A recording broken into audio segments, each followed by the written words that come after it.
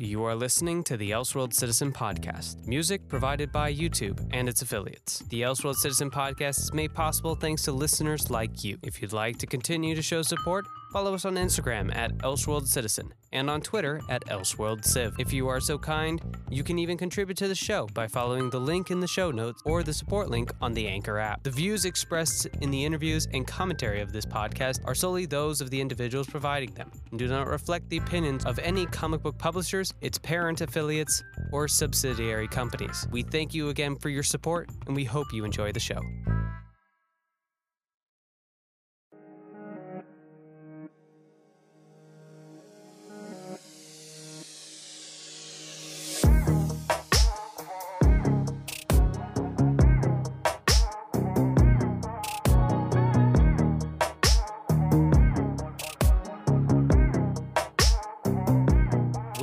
Greetings and salutations, Elseworld citizens. Welcome back to the Elseworld Citizen Podcast.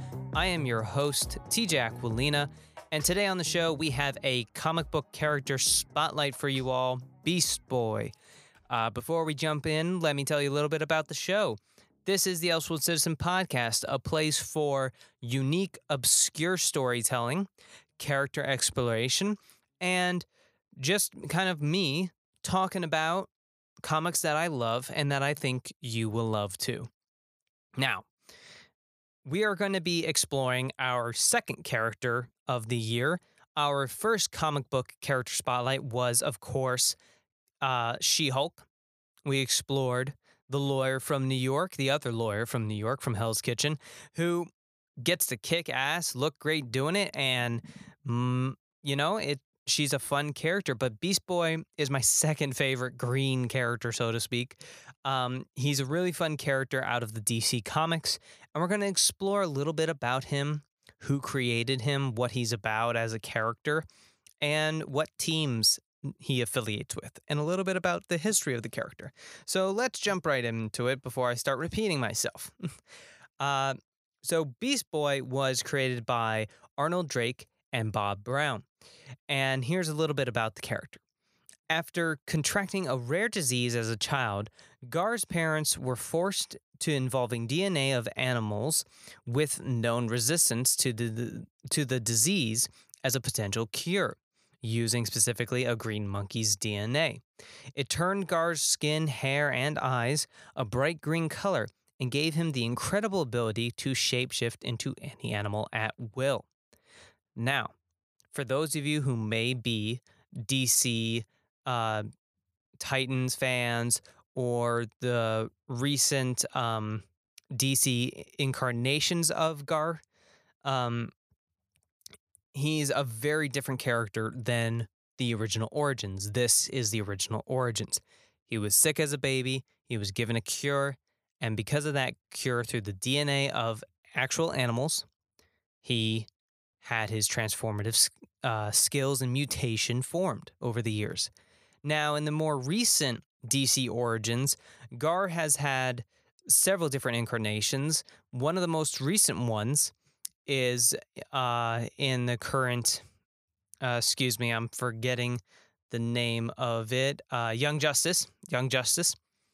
In Young Justice, Gar's origins are a bit different because he does become ill, but it's after having kind of a confrontation with enemies of the Young Justice crew. And because of that, Miss Martian is currently present, and she, Miss Martian, aka M'gann is present. And of course, because she is a Martian from Mars, and with her transformative abilities, she is capable of mutating her cells in her bloodstream into one that is compatible with Garth's. And once that happens, there's a transfusion that takes place. And because of that transfusion, Garth then becomes the character that we know as Beast Boy in kind of the current incarnation. But I didn't want to start off with that one. I wanted to start off with the original origin. That way you know it. Now, Beast Boy is known for being a part of two main DC comic book teams. He is, of course, known as a member of the Teen Titans, but before he was a member of Teen Titans, he was a member of Doom Patrol. He was originally the member. The harsh leadership and expectations of the team eventually led to Beast Boy leaving and finding Robin, Raven, and Cyborg and helped them to free Starfire from her Gorganian captors. And that's what formed the relationship that we have throughout most of modern comics as the one of, if not the biggest key member of the Teen Titans, in my opinion. The core foundation of the Teen Titans really truly to me is Beast Boy, Cyborg, and Raven. Without those three, you kind of lose some of the charm of the Teen Titans. Now, there have been new team members, of course, but at the very core, those members definitely make a big difference. Now, let's talk a little bit about some hobbies and what Beast Boy likes to do. He's an avid pop culture guy. He loves music. He's a big gamer, of course, and he loves comics. So one great thing about when you're reading Beast Boy, no matter who writes him, really, you're going to always find him to be an avid reader and an avid gamer. And it's always fun to have a character like that in pop culture because there's not a lot of people like that really truly represent nerd culture within the films themselves or within content that represents comic book heroes. We get close to that with like the newest iteration of Peter Parker in the MCU movies through Tom Holland. We get a little bit of a taste of it through what was the very brief Flash incarnation in the DC universe through Batman v Superman and Justice League. But really, truly, Beast Boy in the comics to this day is still one of the closest incarnations in any form of entertainment. Now, I haven't seen the new Titans on the DC streaming service on DCU, but I'm interested in eventually getting to it. But I just, unfortunately, there's so many streaming services. I like my Netflix. I'm going to stick with Netflix until Disney Plus comes out because that's probably going to what I go to. But anyway, we are diverting. Now, Beast Boy's biggest love interest, of course, is Terra. I'm gonna kind of save that for a little bit later. But real quickly, I wanted to just talk about Beast Boy as he is currently and what he is going to be in the future. Cami Garcia, who is an incredible writer, wrote recently Teen Titans Raven. Her next book is going to be Beast Boy, which is why I'm covering this character now, because I want you guys as listeners to be a little bit familiar with Beast Boy and understand him and understand kind of what that character was and what he is now and how Cammy's going to kind of walk that fine line of giving us the best of both worlds. One thing that I always appreciated now about Beast Boy is the fact that we had such a prolific and very impactful character of Garth when he was part of Teen Titans in the Teen Titans animated show, the original one that came out in the early 2000s. That is, to this day, the Beast Boy that most people remember. It's the most identifiable voice of Beast Boy, and we always imagine, it's always, when you think of Beast Boy as a fan, you always picture him eating pizza, sitting on the couch, playing video games. And what's funny about that is there are other characters that very, very much fit that description, and it's the Teenage Mutant Ninja Turtles. And I think there's a reason why we lean towards Beast Boy and Cyborg as fans, as kids, people my age, people younger. There's a reason why we appeal to these kinds of characters because they maintain their childish charm no matter how much they mature and no matter how much the content matures with them. And that really says something. And I think it's a character that hasn't gotten his true justice, when it comes to how he's interpreted in other forms of medium or live action. I think we I think a lot of times people get caught up on the fact that he has these superpowers and that maybe he's a little bit damaged. But really, truly, one of the best things about Beast Boy and Cyborg a lot of times is the fact that they revert back to their childish ways as a way of maintaining normalcy in their life. Now, of course, we have a brand new version of Garth in in Young Justice, and we have a brand new version of Cyborg in Young Justice, both having very different origins, a lot more serious. There's still some childish play there, but they're definitely a lot more serious, and they're definitely playing more towards the damaged goods kind of mindset, which I'm fine with. There's a place for it, and Young Justice is definitely a very different origin. It's a lot more in line with Justice League the animated series and Justice League Unlimited, and where Justice League Unlimited went with their characters very much lines up with Young Justice. So even though some of the story arcs and storylines are very repetitive from what JLA did, I appreciate it and I can respect it and I can enjoy it as entertainment. That being said, I still love the OG Teen Titans because it allows you to, no matter how dark the content got, Beast Boy was there as the one who could be like, yeah, this was messed up. Hey, you want to go play video games? Hey, let's go have fun. Let's go play. Let's cut some slack and try and relieve our stress by doing something mundane and simple as just picking up a controller and hopping into a video game. And I think that a lot more characters should be that way, especially in DC Comics, who we get a knack for going down the dark avenue. And I think a lot of times we lose out on the fact that we have great content like the Wonder Twins, like Teen Titans, Wonder Comics that are just so much fun and easy to jump into. A lot of times we like to cover the dark stuff because it's so different from Marvel. But let's continue on. So I was mentioning before that his love interest was Terra. And just like Beast Boy, there are several different origins for Terra's relationship with Beast Boy. And so the one of the big ones that a lot of people have been paying attention to right now is the Slade origin.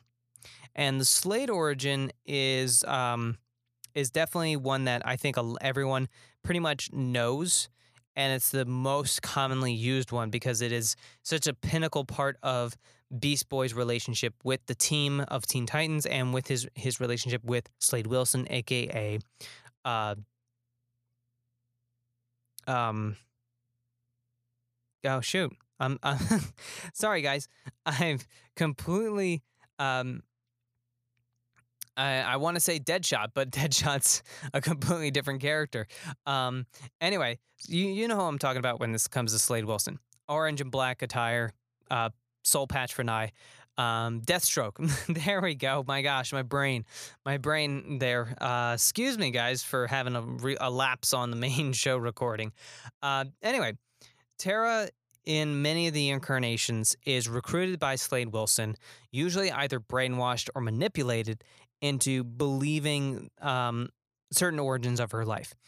And she is basically used to form a relationship with Beast Boy, get an in on the Teen Titans team, and basically break them apart from the inside out. And usually, unfortunately, to Tara's demise, Tara usually suffers the most because her feelings for Beast Boy are real, and she does genuinely like him and even sometimes love him. And it's that friendship and that bond that she finally realizes that she has in these other fellow kids. Basically, it tears her apart emotionally and mentally, and usually causes her own destruction, her own demise. Um, I have only known that version. Again, I know Tara from the Teen Titans animated show, and that her origin there is with Slade, and most reincarnations are of that origin. I would definitely like to see a new version of Tara. Maybe Cammy has a new idea for how to approach her, because I think it's about time that we get a new version of her, and a new version of her that relates to Beast Boy in a different way, um rather than her being a tool for his own kind of self identity. I'd rather see her be a genuine friend who unfortunately has to deal with Slade Wilson in a copacetic, almost work environment, as if, employee to boss, and not so much as she's been ordered to involve herself with Beast Boy. I would rather be interested to see her be a part of the team first, and then have to suddenly deal with this problem through Deathstroke. But that's just me. That's just me being hopeful. Um, so yeah, that's everything I've got right now on Beast Boy. I don't have any major comics to recommend to you guys, simply because I haven't read as much Beast Boy. Most of the Beast Boy comics I know are through like Justice League and other Teen Titans books. I don't have as much stories that are exclusively Beast Boy centric. And I haven't read them as much, and I don't know them as well to be able to recommend one personally. I would definitely encourage you guys to go to a comic book shop and say, I want to read more Beast Boy comics. The folks there will know. The people at your local comic book shops will know for sure. You can Google, of course, but I would definitely recommend to go to a comic book shop and see what they've got, so you can pick up and support your stores that are local. We've got another indie comic coming up next week, guys, and I'm going to do a double feature of indie comics because the folks over at Invasion from Planet WrestleTopia sent me over another free copy of their most recent addition to their comic, and so I definitely want to feature that on the next show. But I hope you guys enjoyed this character spotlight. I love Beast Boy. He's such a fun character, and like I said, really looking forward to the Teen Titans Beast Boy publication by Cami Garcia, published through DC Inc., that will be coming out next year. So thank you guys. Happy November. Hope you all switched your clocks back. Otherwise, you're going to be really behind for your day. And I will catch you guys soon. Thanksgiving's right around the corner, and with Thanksgiving comes big announcements. I've got some fun stuff coming for you guys in 2020. So I hope to hear from you guys, hear your thoughts on the show, and as always, have an Elseworld state of mind. Make sure you're following us on Instagram at Elseworld Citizen. I'm your host, TJ Aquilina, and thank you again. Have a great week.